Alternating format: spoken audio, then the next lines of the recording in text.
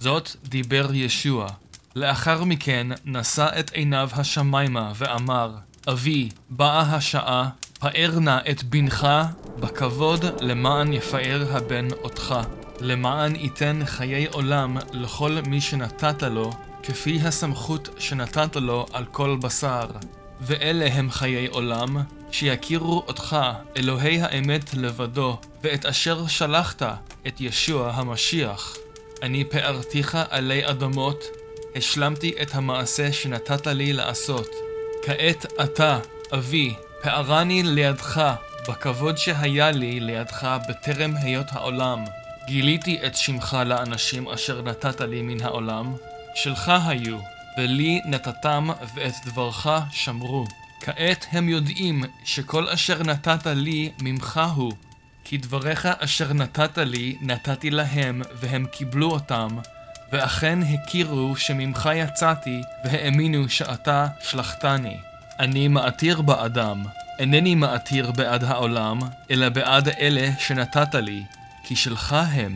כל אשר לי שלך הוא, ושלך שלי, ואני נתפארתי בהם. אני אינני עוד בעולם, הם בעולם, ואני בא אליך.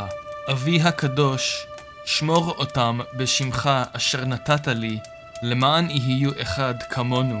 כשהייתי עמהם, שמרתי אותם בשמך אשר נתת לי, שמרתי ולא עבד מהם איש זולתי בן העבדון, וזאת לקיים את הכתוב. אבל כעת אני בא אליך, ודברים אלה אני אומר בעולם, כדי שתושלם שמחתי בקרבם.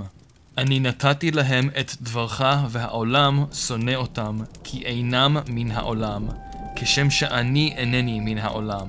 אינני מבקש שתיקחם מן העולם, אלא שתשמרם מן הרע. אין הם מן העולם, כשם שאני אינני מן העולם. קדש אותם באמת. דברך אמת. כמו ששלחת אותי אל העולם, כן גם אני שלחתי אותם אל העולם. ולמענם אני מקדיש את עצמי, כדי שיהיו גם הם מקודשים באמת. הבשורה של ישוע המשיח, על פי יוחנן, פרק 17, פסוקים 1-19. After Yeshua had said these things, he looked up toward heaven and said, Father, the time has come. Glorify your Son, so that the Son may glorify you. Just as you gave him authority over all mankind, so that he might give eternal life to all those whom you have given him. And eternal life is this, to know you, the one true God, and him whom you sent, Yeshua the Messiah. I glorified you on earth by finishing the work you gave me to do. Now, Father, glorify me alongside yourself. Give me the same glory I had with you before the world existed. I made your name known to the people you gave me out of the world. They were yours, you gave them to me, and they have kept your word. Now they know that everything you have given me is from you, because the words you gave me I have given to them, and they have received them. They have really come to know that I came from you, and they have come to trust that you sent me. I am praying for them. I am not praying for the world, but for those you have given to me, because they are yours. Indeed, all I have is yours, and all you have is mine, and in them I have been glorified. Now I am no longer in the world. They are in the world, but I am coming to you. Holy Father, guard them by the power of your name, which you have given to me, so that they may be one, just as we are. When I was with them, I guarded them by the power of your name, which you have given to me. Yes, I kept watch over them, and not one of them was destroyed, except the one meant for destruction, so that the Tanakh might be fulfilled. But now I am coming to you, and I say these things while I am still in the world, so that they may have my joy made complete in themselves. I have given them your word, and the world hated them, because they do not belong to the world, just as I myself do not belong to the world. I don't ask you to take them out of the world, but to protect them from the evil one. They do not belong to the world, just as I do not belong to the world. set them apart for holiness by means of the truth. Your word is truth. Just as you sent me into the world, I have sent them into the world. On their behalf, I am setting myself apart for holiness, so that they too may be set apart for holiness by means of the truth. The good news of Yeshua the Messiah according to the Talmid Yochanan, chapter 17, verses 1 through 19.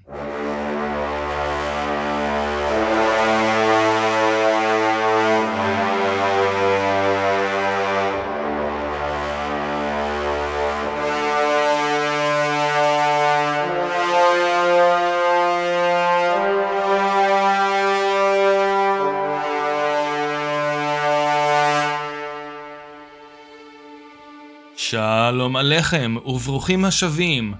Peace be upon you and welcome back to the biblically informative, scripturally enlightening, and ever so slightly politically controversial 18th episode of Finding Higher Ground.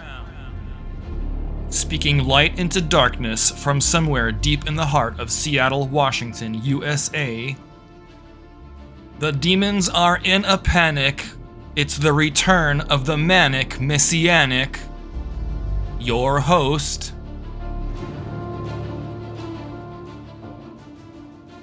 Gotti Higher.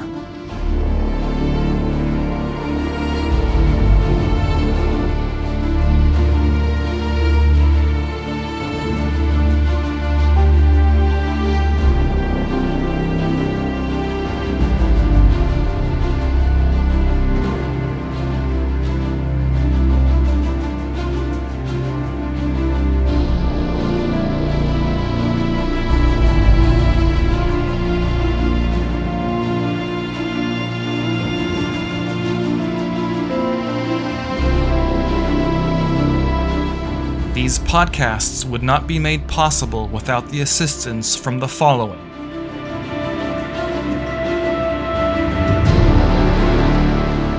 Epidemic Sound, Team Audacity, One for Israel Ministries, and of course, Spotify. I could have not have come this far without all of your collective hard work. So, thank you from the bottom of my heart.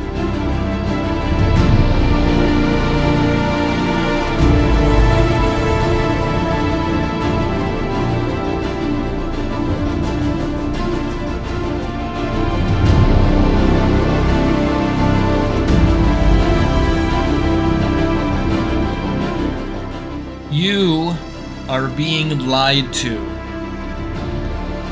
Shalom, shalom, my dear listeners, believers and non-believers alike. You are being lied to. Perhaps this isn't the warm and fuzzy message you were expecting to hear upon listening to a certain podcast. But the Manic Messianic isn't here to talk about warm and fuzzy. Not all the time, anyway. Also, my idea of warm and fuzzy is probably very different from your idea of warm and fuzzy. Because my idea of warm and fuzzy is Messiah Yeshua's idea of warm and fuzzy, which isn't warm and fuzzy at all. Because it was not comfortable for him on that cross of his. Another thing that's not comfortable is the truth. And the truth is that you, dear listener of mine, are being lied to all the time. But Mr. Manic Messianic, how do you come off with this claim that I am being lied to all the time? Who is lying to me? Why would they lie to me? The entire point of my podcasts is to discuss current events through a Messianic Jewish lens and to find Messiah Yeshua in all of it and to show you, through current events, that the Bible, the Word of Adonai, is indeed real and factual and relevant to what is happening today. You, my friend, are being lied to. You are being lied to by your government. You are being lied to by your media. Every single moment you turn on your TV, the internet, wherever you get your news from, if it's the mainstream media, you, dear listener, are being lied to. Well, Mr. Manic Messianic, that's a rather bold accusation. This isn't exactly what I was expecting to hear when I decided to listen to your podcast, Mr. Manic Messianic. Would you care to elaborate upon why you think I'm being lied to all the time and by whom? Why, most certainly, Mr. Skeptic. I'll be most happy to oblige your request and answer your question. Please allow me to introduce to you 2 news articles from 2 very reliable news outlets that are not mainstream media, but reliable nevertheless. One article comes from the New York Post, and the other article comes from the Epoch Times. The first article, coming from the Epoch Times, goes like this. National Security Advisor claims lab escape origin of COVID-19 lacks definite answer. On February 26th, White House National Security Advisor Jake Sullivan said there's no, quote, no definitive answer to whether the origin of the COVID-19 pandemic can be traced to a lab leak in China. During an interview on the CNN Sunday talk show State of the Union, Sullivan addressed a Wall Street Journal report stating the Energy Department had joined the Federal Bureau of Investigation, FBI, in its assessment that COVID-19 likely escaped a Wuhan lab in 2019 due to a research accident. Accident my big toe. I'm gonna fast forward a little bit to the juicy part. The security advisor added that he would share any further information with Congress and the American people, though for the moment he noted there is not a definitive answer that has emerged from the intelligence community on this question. Right. Identifying the origin of the COVID-19 pandemic has been the subject of much conjecture since the first cases were confirmed in December of 2019. Speculation the virus escaped from a lab in Wuhan, China began circulating almost immediately. At the time, the lab leak hypothesis was promptly criticized by government and health officials in the United States. However, over the past 3 years, some United States officials have become convinced that a research-related mishap with the virus is not just possible, but the likely source of the pandemic's origin. Quote, based on the analysis of the publicly available information, it appears reasonable to conclude that the COVID-19 pandemic was, more likely than not, the result of a research-related incident. End quote. A 2022 Senate committee report, and there's a PDF file attached to that, on the origins of the COVID-19 states. So, you have one government official saying that it's most likely a lab leak, and then you have another government official saying, we don't know what's really going on, so I call sus. Here, in the other article that I found from the New York Post, it says this. Fauci says, quote, we may never know, end quote, origin of COVID despite lab leak report. All of a sudden, he's changing his tune. Okay? After years of saying that it was not a lab leak, that idea is ridiculous. Okay? Let's proceed with this article. A defiant Dr. Anthony Fauci poo-pooed the U.S. Energy Department's conclusion that COVID-19 likely leaked from a Chinese lab, urging people to keep, quote, an open mind, end quote, and saying, quote, we may never know, end quote, the origin of the disease. Fauci Fauci 82, the former White House chief medical advisor, noted that intelligence agencies aren't aligned on the lab leak theory and have not arrived at a definitive answer to what caused the COVID-19 pandemic. Quote, "We must all keep an open mind to all possibilities," end quote, about the origins of the coronavirus, Fauci told the Boston Globe on Monday, adding, "We may never know," quote, end quote, the source of the outbreak. The retired director of the National Institute of Allergy and Infectious Diseases continued, quote, "I don't see any data for a lab leak. That doesn't mean it couldn't have happened," end quote. Fauci dismissed the lab leak theory early in the pandemic and consistently repeated his belief that the virus most likely occurred naturally. So, oh yeah, and here's another little segment. At the onset of the pandemic, Fauci called the lab leak theory a, quote, "shiny object that will go away," end quote, in an internal email from April 2020.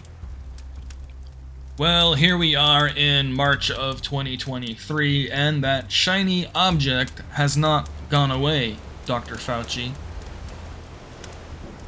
Now, I can go on with this article and continue to explain to you, dear listener, how Dr. Fauci is giving some kind of logical explanation as to why these two stories aren't jiving.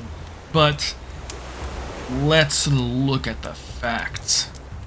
I mean, I'm sorry, call me crazy, but when you have one government official stating that most likely the pandemic started as a lab leak, and let's be honest about this for 1 second, because I don't believe it was a leak at all. I believe it was released on purpose because of President Trump and all the things that he was doing at the time that China didn't like. But when you have one government official stating that it was most likely a lab leak, and then another government official stating that it's not entirely sure where it came from, things aren't lining up. Moral of the story, dear listener, is that you are being lied to by everything. For almost 3 years, anybody that would bring up the idea that the coronavirus pandemic was leaked out of a lab in Wuhan, China, was automatically and systematically crucified and silenced. And now, here we are, we have a government official coming out and stating that it was most likely leaked out of a lab in Wuhan, China. So what's going on here? And by the way, this is extraordinarily important to state this. All us conservative folk knew this 2.5, almost 3 years ago. The mainstream liberal owned and operated media machine is now catching on to things that we already knew, we, the based, enlightened, not plugged into the devil's matrix, those guys. We knew this. 2.5 to 3 years ago, we knew that it was a lab leak. And now, all of a sudden, the rest of the world is catching up. Dear listener, there comes a point in your life when you have to ask yourself, can I really believe what I'm being told about things in the world? How do you know that what you're getting is the actual truth? Now that you have seen how easy it is to lie to people about whatever, how do you know that what you're actually getting is the truth? Well, dear listener, I am here to tell you that there is one thing on this planet that will never lie to you, and that is the word of Adonai, the word of Adonai Elohim, the Bible.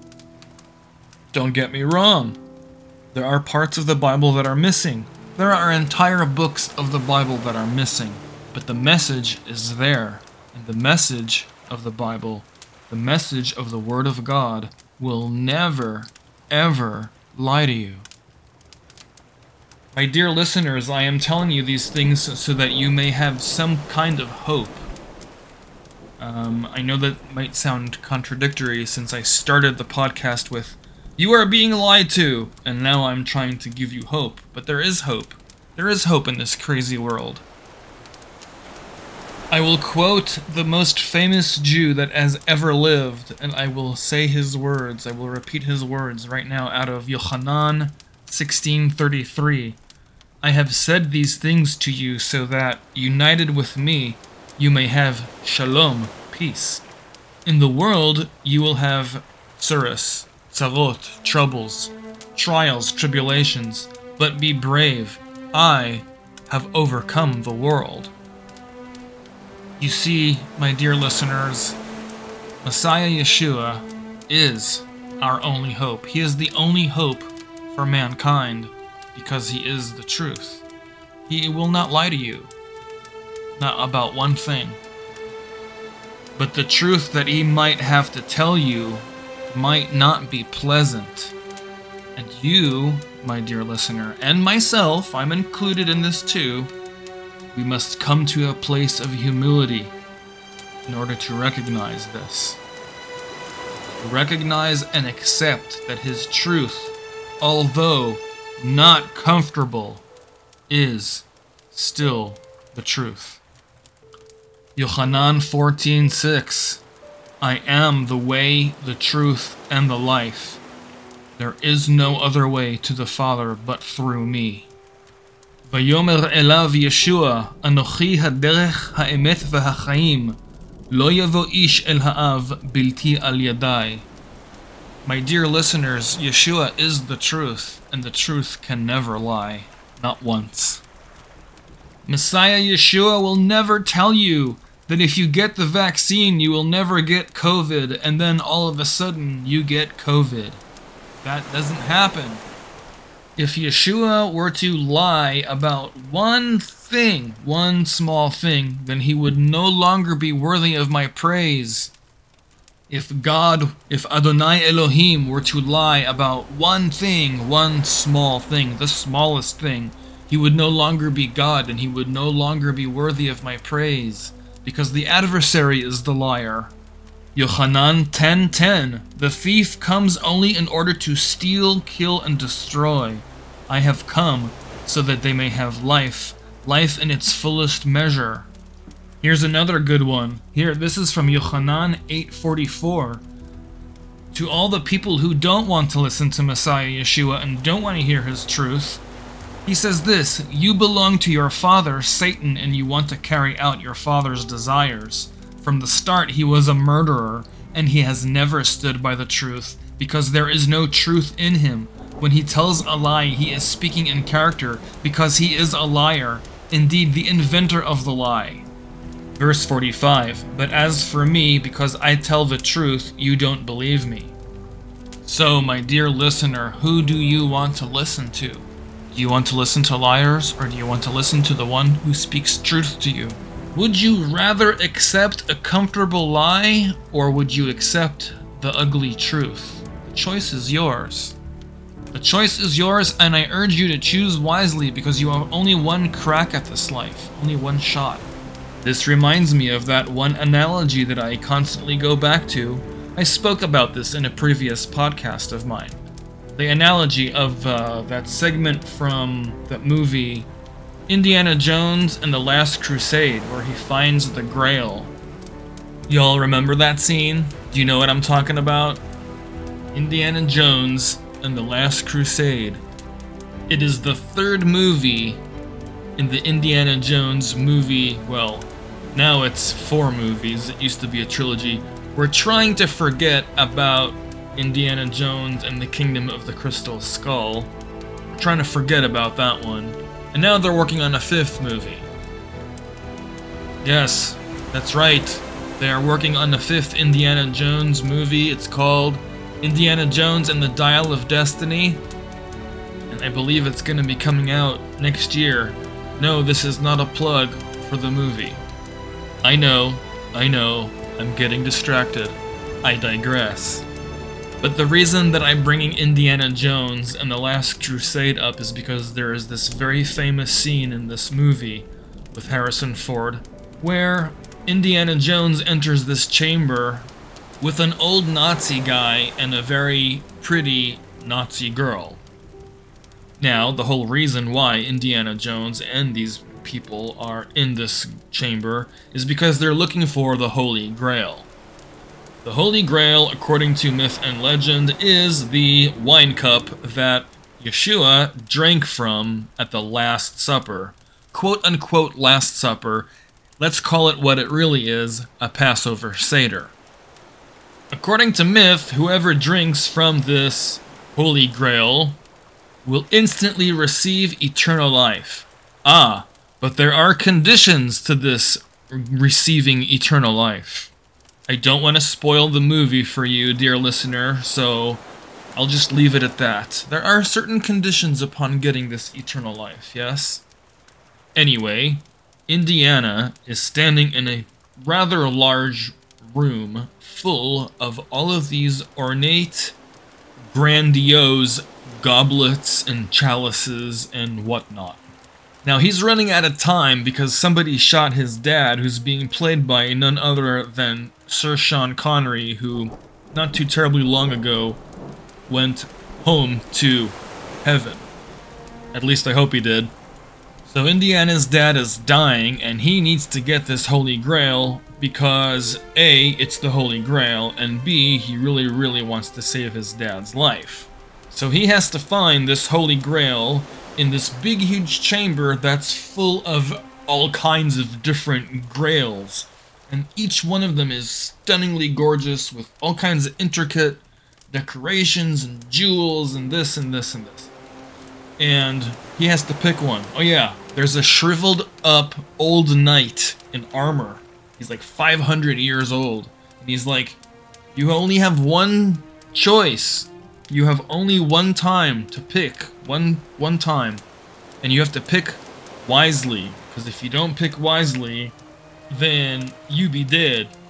So anyway, how do you choose? How do you choose? How do you find this grail among all of these grails? And so the very pretty Nazi girl, she walks around and she finds one, and she picks one up, and then the one that she finds is nothing special. I mean, it looks exactly like all the other ones with the jewels and the shiny gold, and no different than any other one. She picks it up and is like, this is the one. And the Nazi dude comes over and he's like, yes, surely this is the goblet of the King of Kings. And he dips it in the water. There's a water fountain. It's in the water, and he drinks from it, and then, let's just say he dies in a very, very graphic, expressive way. It doesn't matter, special effects of the 80s, and then Indy, of course, obviously that's not the Grail, so then he has to find the Grail, and then he thinks about he thinks about Jesus, Yeshua. Of course, they call him Yeshua in the movie, but thinks about Jesus, and thinks about the character of Jesus, and then he sees amongst all of these ornate goblets, in between two of these super fancy goblets, there's this small, barely noticeable, wooden / ceramic looking nothing of a cup, and that's the one, right? And he puts it in the water, and and I don't know, he doesn't drink of it, he brings it to his dad, and dad drinks it, and he pours it on the wound, the bullet wound, and it cleans the bullet wound, and the bullet wound is gone, and hooray, Indiana Jones' dad is alive, nobody dies, hooray.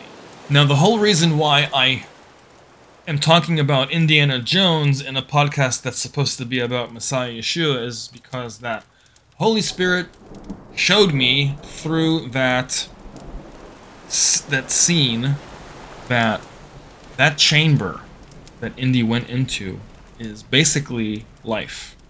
That big room full of all of those goblets represents our entire life. And just like Indiana Jones, we have to make a decision because somebody is dying. The clock is ticking and we only have one chance, one shot at picking the right grail. Now here's where the analogy gets even deeper. See, every chalice, And every ornate goblet in that chamber actually represents a doctrine, a religion, some kind of school of thought, a philosophy, something that's not necessarily truth. There can be only one ultimate truth. There can't be many ultimate truths. That doesn't exist. That can't work. So there can only be one ultimate truth. Of course, there are many different, smaller truths in our lives in the universe, but there's got to be one ultimate truth. And the question is, who is the one that's telling you that ultimate truth? Well, it certainly is not the mainstream media and our government and the entertainment industry and who else? Who am I leaving out? In the movie, Indiana Jones finds this said holy grail and he dips it in the water and he lets his father drink of it and his father is healed and the wound is cleaned and it's a happy moment for everybody, yes?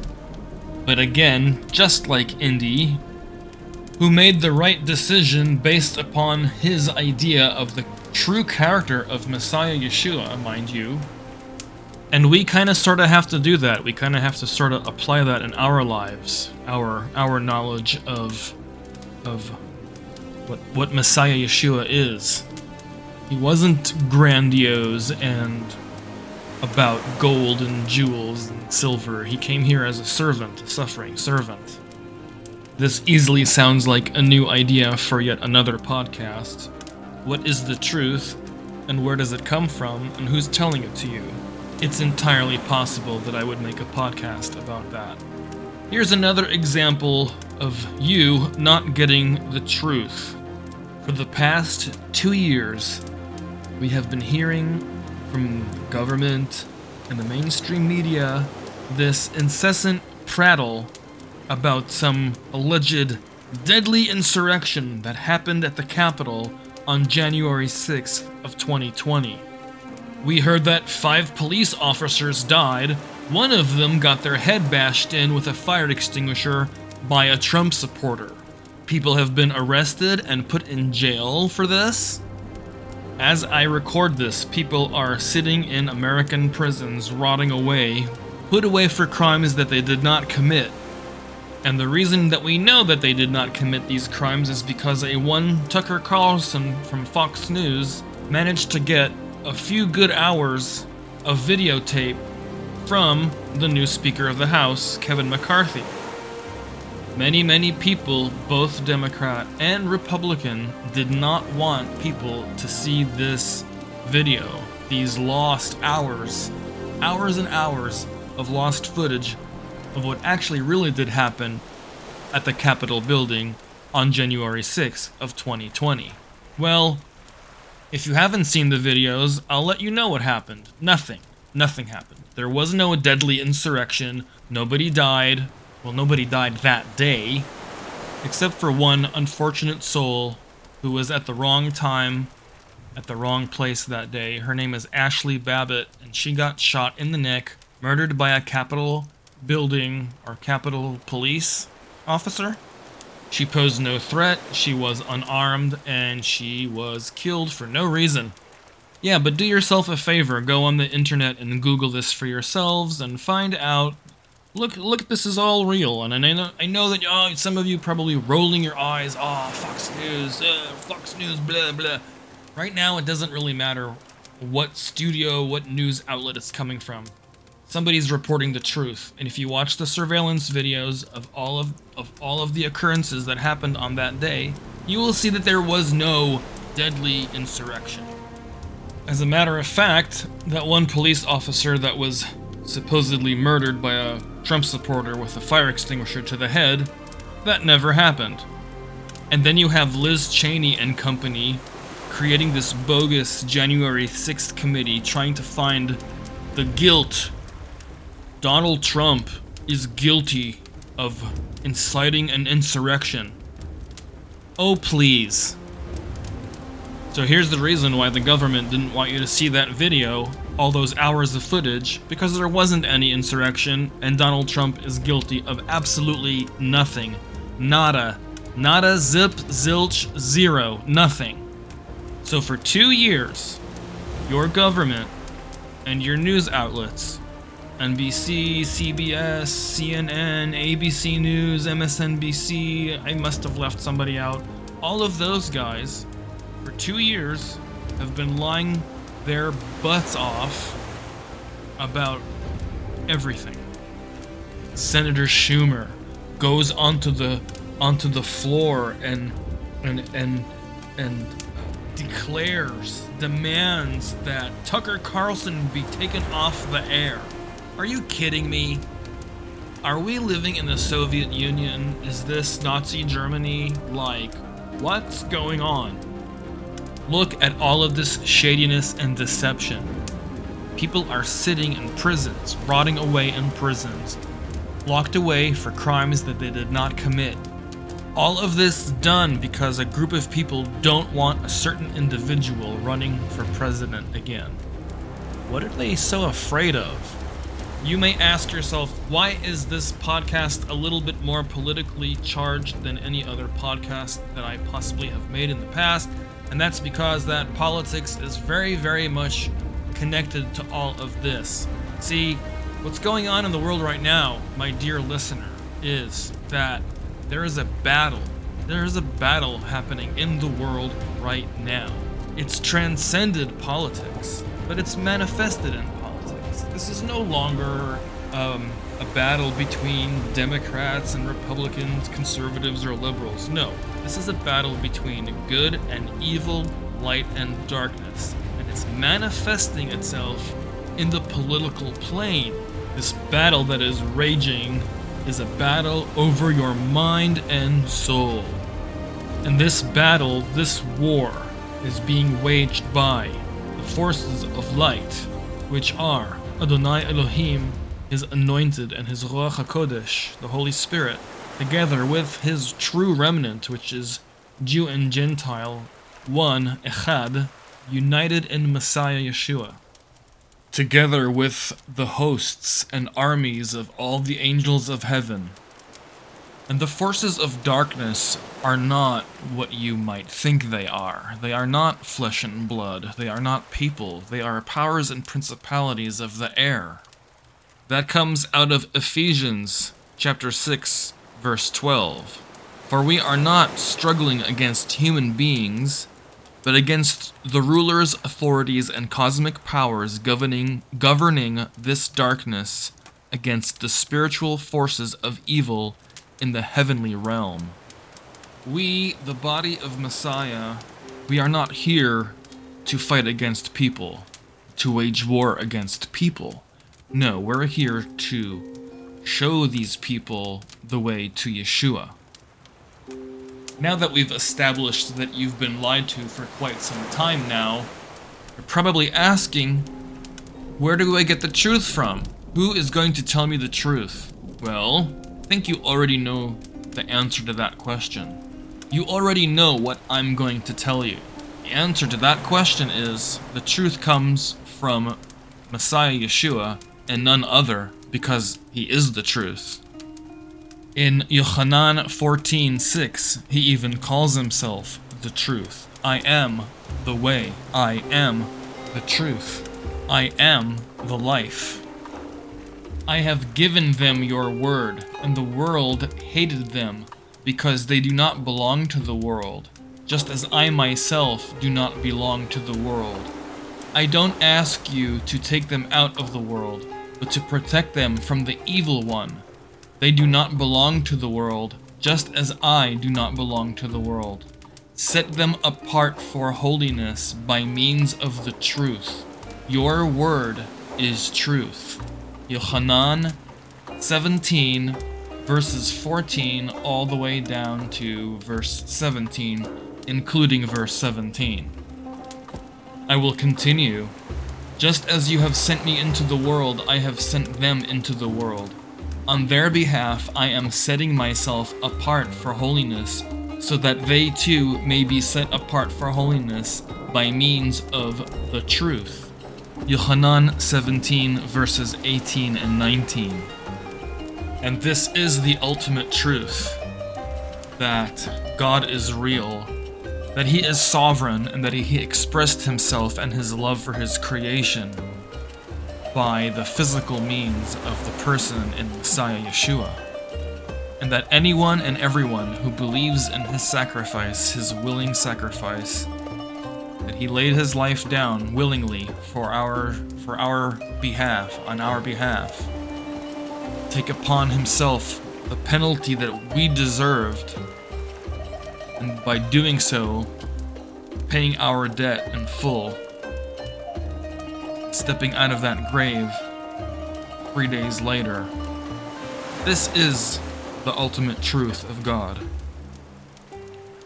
In Ephesians 6, Shaul of Tarsus, Paul tells us to guard ourselves with the belt of truth. It's part of the armor of God. We should armor ourselves with this ultimate truth. And this is the essence of these podcasts, is that I explore this truth. With every single podcast that I make, I explore this truth with you, dear listener, and show you the endless depths of this truth, and how amazing and remarkable and absolutely not of this world. This truth could not come from the mind of a human being, because it goes against the very nature of human beings. The Word of God goes against the very thought patterns of the human mind. The human mind, it thinks of itself. The human mind does not think about God. The Word of God forces the human mind to think about God. The human mind, without Ruach HaKodesh, the Holy Spirit of God, cannot comprehend the Word of God. You have to have the wisdom of Adonai in order to comprehend His Word. And the wisdom of Adonai comes only from Ruach HaKodesh, and that can only be given to you from Abba's favor, grace, and mercy. Now, I can absolutely do an entire podcast about exploring what is the truth. That sounds like a great idea. I just might do that. But right now I want to focus on something that I haven't focused on in a very long time, which is going to be the book from One for Israel, Reading Moses, Seeing Jesus, and we are at chapter 5. This is a continuation of where we left off in my 15th podcast, titled Reading Moses, Seeing Jesus, Chapter 4, The Creation Mandate. This is Chapter 5, and it's called The Adam-Israel Connection. Israel's disobedience, according to the prophet Hosea, is in the likeness of Adam's disobedience. But like Adam, they transgressed the covenant. There they dealt faithlessly with me. Hosea 6:7. Positively, Adam, male and female, Adam, is blessed for the purpose of filling the Eretz land and conquering it. Genesis 1:28. The description of Israel's phenomenal growth in the land of Egypt draws a direct link to the creation mandate. But the people of Israel were fruitful and increased greatly. They multiplied and grew exceedingly strong, so that the land was filled with them. Exodus 1:7.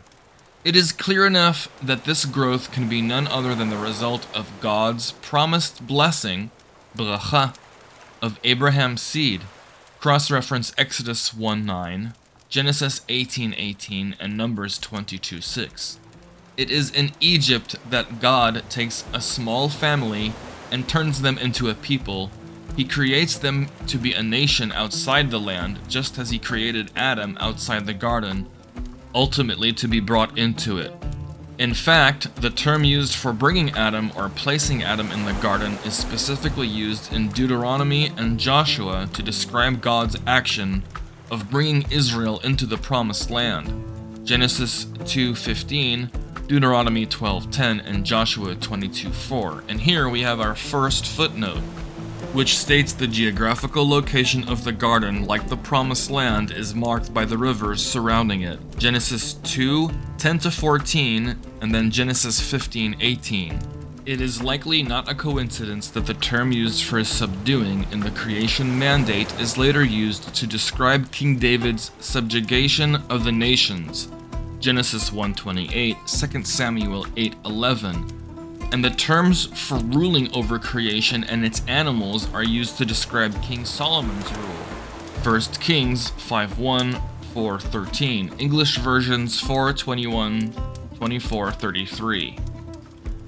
Adam's mandate, and subsequently Israel's, is accomplished vicariously through Israel's reigning king, as can be seen in Psalm 8:5-9, English version 8:4-8.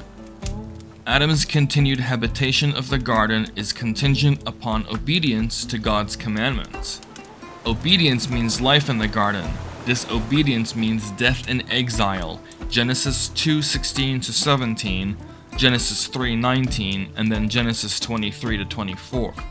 Likewise, under the Sinai covenant, Israel's habitation of the promised land is contingent upon obedience to God's commandments. Obedience means life in the land. Disobedience means death in exile, Deuteronomy 30:15-20, and here we have our second footnote. The terminology used to describe Israel's choices and the consequences of disobedience in Deuteronomy 30:15-20 is an intentional allusion to Adam's choices and the consequences of disobedience in Genesis 2-3, life and death, good and evil, blessing and curse. Clever and cursed. Once Adam is brought into the land, however, the mandate to conquer the land and rule over its inhabitants, and the commandment to choose life rather than death, are thwarted by an inhabitant of the garden who is described as more clever, arum, than the other creatures of creation, Genesis 3:1. Adam and Eve quickly succumb to the tempter's enticements. The serpent's rebellion results in its being cursed, Genesis 3:14. Likewise, Israel's initially successful military campaign to conquer the land and its inhabitants is quickly undermined by very clever, yet subsequently cursed, inhabitants. And now we're going to compare the two passages from Genesis and Joshua. Now the serpent was more crafty, clever, arum, than any other beast of the field that the Lord God had made. The Lord God said to the serpent, "Because you have done this, cursed are you above all livestock and above all beasts of the field. On your belly you shall go, and dust you shall eat all the days of your life." That's Genesis 3:1 and verse 14. Now in comparison, here's Joshua. "But when the inhabitants of Gibeon heard what Joshua had done to Jericho and to Ai, they on their part acted with cunning, be'emorah, same root word, and went and made ready provisions and took worn-out sacks for their donkeys, and wineskins, worn out and torn and mended. Now therefore you are cursed, and some of you shall never be anything but servants, cutters of wood and drawers of water for the house of my God." Joshua 9, verses 3-4 and then 23. The result of Joshua's covenant with these native inhabitants is the descent into apostasy as Israel is enticed by their gods, and subsequent exile from the promised land comes as punishment. And here is footnote number 3. Footnote number 3. The numerous references to the commands of Deuteronomy 7, 1-4, not to make a covenant with the Canaanites lest they tempt Israel to follow other gods in Joshua 9, strongly suggest that the author sees Joshua's covenant with the Gibeonites as the beginning of the end of Israel's successful campaign to conquer the Promised Land, and more importantly, to fulfill the creation mandate in Adam's stead. See Deuteronomy 11:16. Let us proceed. Thus Joshua, like Moses before him, can say with assurance that Israel will break the covenant by serving other gods, given the ongoing presence of the Canaanites in the land. Joshua 23 verses 15-16, Deuteronomy 31 verses 16-21. Given these clear predictions in the Torah and in Joshua, we are not surprised to read in Judges about the terrible dangers awaiting Israel because of the continued presence of the Canaanites. Now the angel of Adonai came up from Gilgal to Bochim and said, "I brought you up out of Egypt led you to the land I swore to your fathers and said, I will never break my covenant with you. Verse 2, you, for your part, are not to make any covenant with the inhabitants of this land, but must tear down their altars. However, you paid no attention to what I said. What is this you have done? Verse 3, this is why I also said, I will not drive them out before you, but they will be on your flanks, and their gods will become a snare for you. Shoftim, Judges, chapter 2, verses 1 to 3. By the rivers of Babylon. Returning to the story of Adam and Eve, we read that their disobedience results in their being cast out of the garden eastward, where they eventually die in exile. Genesis 3, verses 23 to 24, and then Genesis 5:5. Adam's children continue their easterly exilic movement away from the special garden land until they eventually find themselves in Babylon. Genesis 11, verses 1 to 9. It is out of Babylon that God brings forth an individual seed, a descendant of Adam and Eve, of Seth, of Noah, and of Shem, back to the garden land in order to conquer it, to rule over it, and to reestablish the blessing that was so tragically lost through Adam's fall. Genesis 11:10, and then Genesis 12:9. So from Genesis 11:10 to Genesis 12:9. In short, God chose Abram, later turned to Avraham, to restore his blessed rule over creation through the seed of the woman. Israel's story in the former prophets follows along these predictable lines. Though God chooses an individual dynasty of kings through whom Israel will ultimately fulfill Adam's calling, the dynasty of David, its fulfillment is not to be realized before Israel's foreseen covenant disobedience and subsequent exile to Babylon of all places. 2 Kings 25, see Deuteronomy 4, verses 26 to 30. Here we see that the concluding verses of the former prophets serve as the sign to which the deeds of the fathers, Ma'aseh Avot, in Genesis 1 to 11, point. Just as Adam's disobedience brings him and his descendants to Babylon, Genesis 11, verses 1 through 9, so Israel's disobedience brings her and her descendants to Babylon, 2 Kings 25. What is more, just as the tale of the first Babylonian exile in Genesis 11 concludes on a hopeful focus on an individual seed, Avraham, through whom God will reestablish his creation purposes, likewise the telling of the second Babylonian exile concludes with a hopeful focus on an individual seed, Jehoiachin, through whom God will ultimately reestablish his creation purposes. Compare Genesis 12, verses 1 to 3, and then compare that with 2 Kings 25, verses 27 to 30. The Torah poems. So then it is entirely predictable that Israel will collectively fail to fulfill the creation mandate under the Sinai covenant and will be punished for disobedience with exile. Again, following the pattern, it is only to be expected that Israel's ultimate fulfillment of the creation mandate will come through a king from the tribe of Judah. In his groundbreaking work on the Deuteronomic history, Deuteronomy to 2 Kings, Martin Knopf points out one of the key literary devices by which the biblical author interprets Israel's story, namely through large speeches or poems. Here is footnote number 4. I'm going to continue just a little bit further. John Sailhamer likewise highlights the significance of large speeches in the Torah's narrative, speeches that are poetic in genre and appear at major junctions of the Torah story. And here we have footnote number 5. So footnote number 4 is all about Martin Knopf, the Deuteronomic history published by Sheffield in 1981. I think it's chapter 5. By saying that these speeches are a literary device, we are by no means denying the historicity of these speeches. Rather, we are suggesting that the location of these speeches in key moments in Israel's history as told in the former prophets, and the common repeated themes contained therein strongly suggest that these speeches not only bring connectivity to Israel's history, but also sense and meaning. Footnote number 5 is just a reference to John Sailhamer, Pentateuch as Narrative, Grand Rapids, Zondervan, 1995, page 36. Let us continue.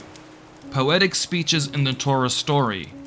God's response to the fall, Genesis 3 verses 14 to 19. Jacob blesses his sons, Genesis 49. The Song of Moses, Exodus 15. The Oracles of Balaam, Numbers 23-24. The Song of Moses and Moses' final blessing on Israel, Deuteronomy 32-36. And here is footnote number 6. Footnote number 6. Other poetic speeches not included in this list are the following: Genesis 2:23, Genesis 9 verses 25 to 27, Genesis 12 verses 1 to 3, Genesis 24 verse 60, Genesis 27 verses 28 to 29, Exodus 17:16, Numbers 21 verses 17 and 18, and then Numbers 21 verses 27 to 30. The common language and repeated themes shared by most, if not all, the poetic speeches in the Torah suggest that these poems do in fact provide both literary and theological cohesiveness to the Torah story as a whole. Significantly, 3 of the 4 largest poetic speeches found in the Torah are identified as events that will take place in the last days: Genesis 49:1, Numbers 24:14, and Deuteronomy 31:29. Here we have our 7th and last footnote. Footnote 7. The 4th poem is found in Exodus 15 verses 1 to 21 and is known as the Song at the Sea. In the next 3 chapters of Reading Moses Seeing Jesus, we will discuss the following 3 poetic speeches and their significance, not only for understanding the theology of the Torah, but also in terms of the messianism of the Hebrew Bible. God's response to the fall, Genesis 3:14 to 19. Jacob blesses his sons, Genesis 49:1 to 28, and the oracles of Balaam, Numbers 24:1 to 24. This concludes chapter 5 of Reading Moses Seeing Jesus. It is also the conclusion of my 18th podcast, and I will leave you with this. Please stay tuned because my next episode, episode 19, is going to be about the triunity, also known as the Trinity, but we're not a big huge fan of that word, the triunity in the Hebrew Scriptures. My dear non-believing listener, I will leave you with these words. I implore you to challenge everything that you listen to, everything that you hear, everything that you see, everything that you're exposed to. I challenge you to question the authenticity of what you're receiving. Everything around you is lying to you. Your television, your media, your government, and your entertainment industry. The world that you live in is not to be trusted. But there is one thing in this world that you can trust. You can put your trust and your faith in Dvar Adonai, the spoken word of God, who is Messiah Yeshua, and the one who sent him, Abba Father, who is Adonai Elohim, the God of Israel, the God of history. Stop allowing yourself to be filled up with lies and bad news from the world, and allow yourself to be filled up with the good news of salvation and redemption by your Creator through Messiah Yeshua. I will leave you, my dear listeners, with this blessing. Yivarchecha Adonai v'yishmerecha. Ya'er Adonai panav elecha v'yechunecha.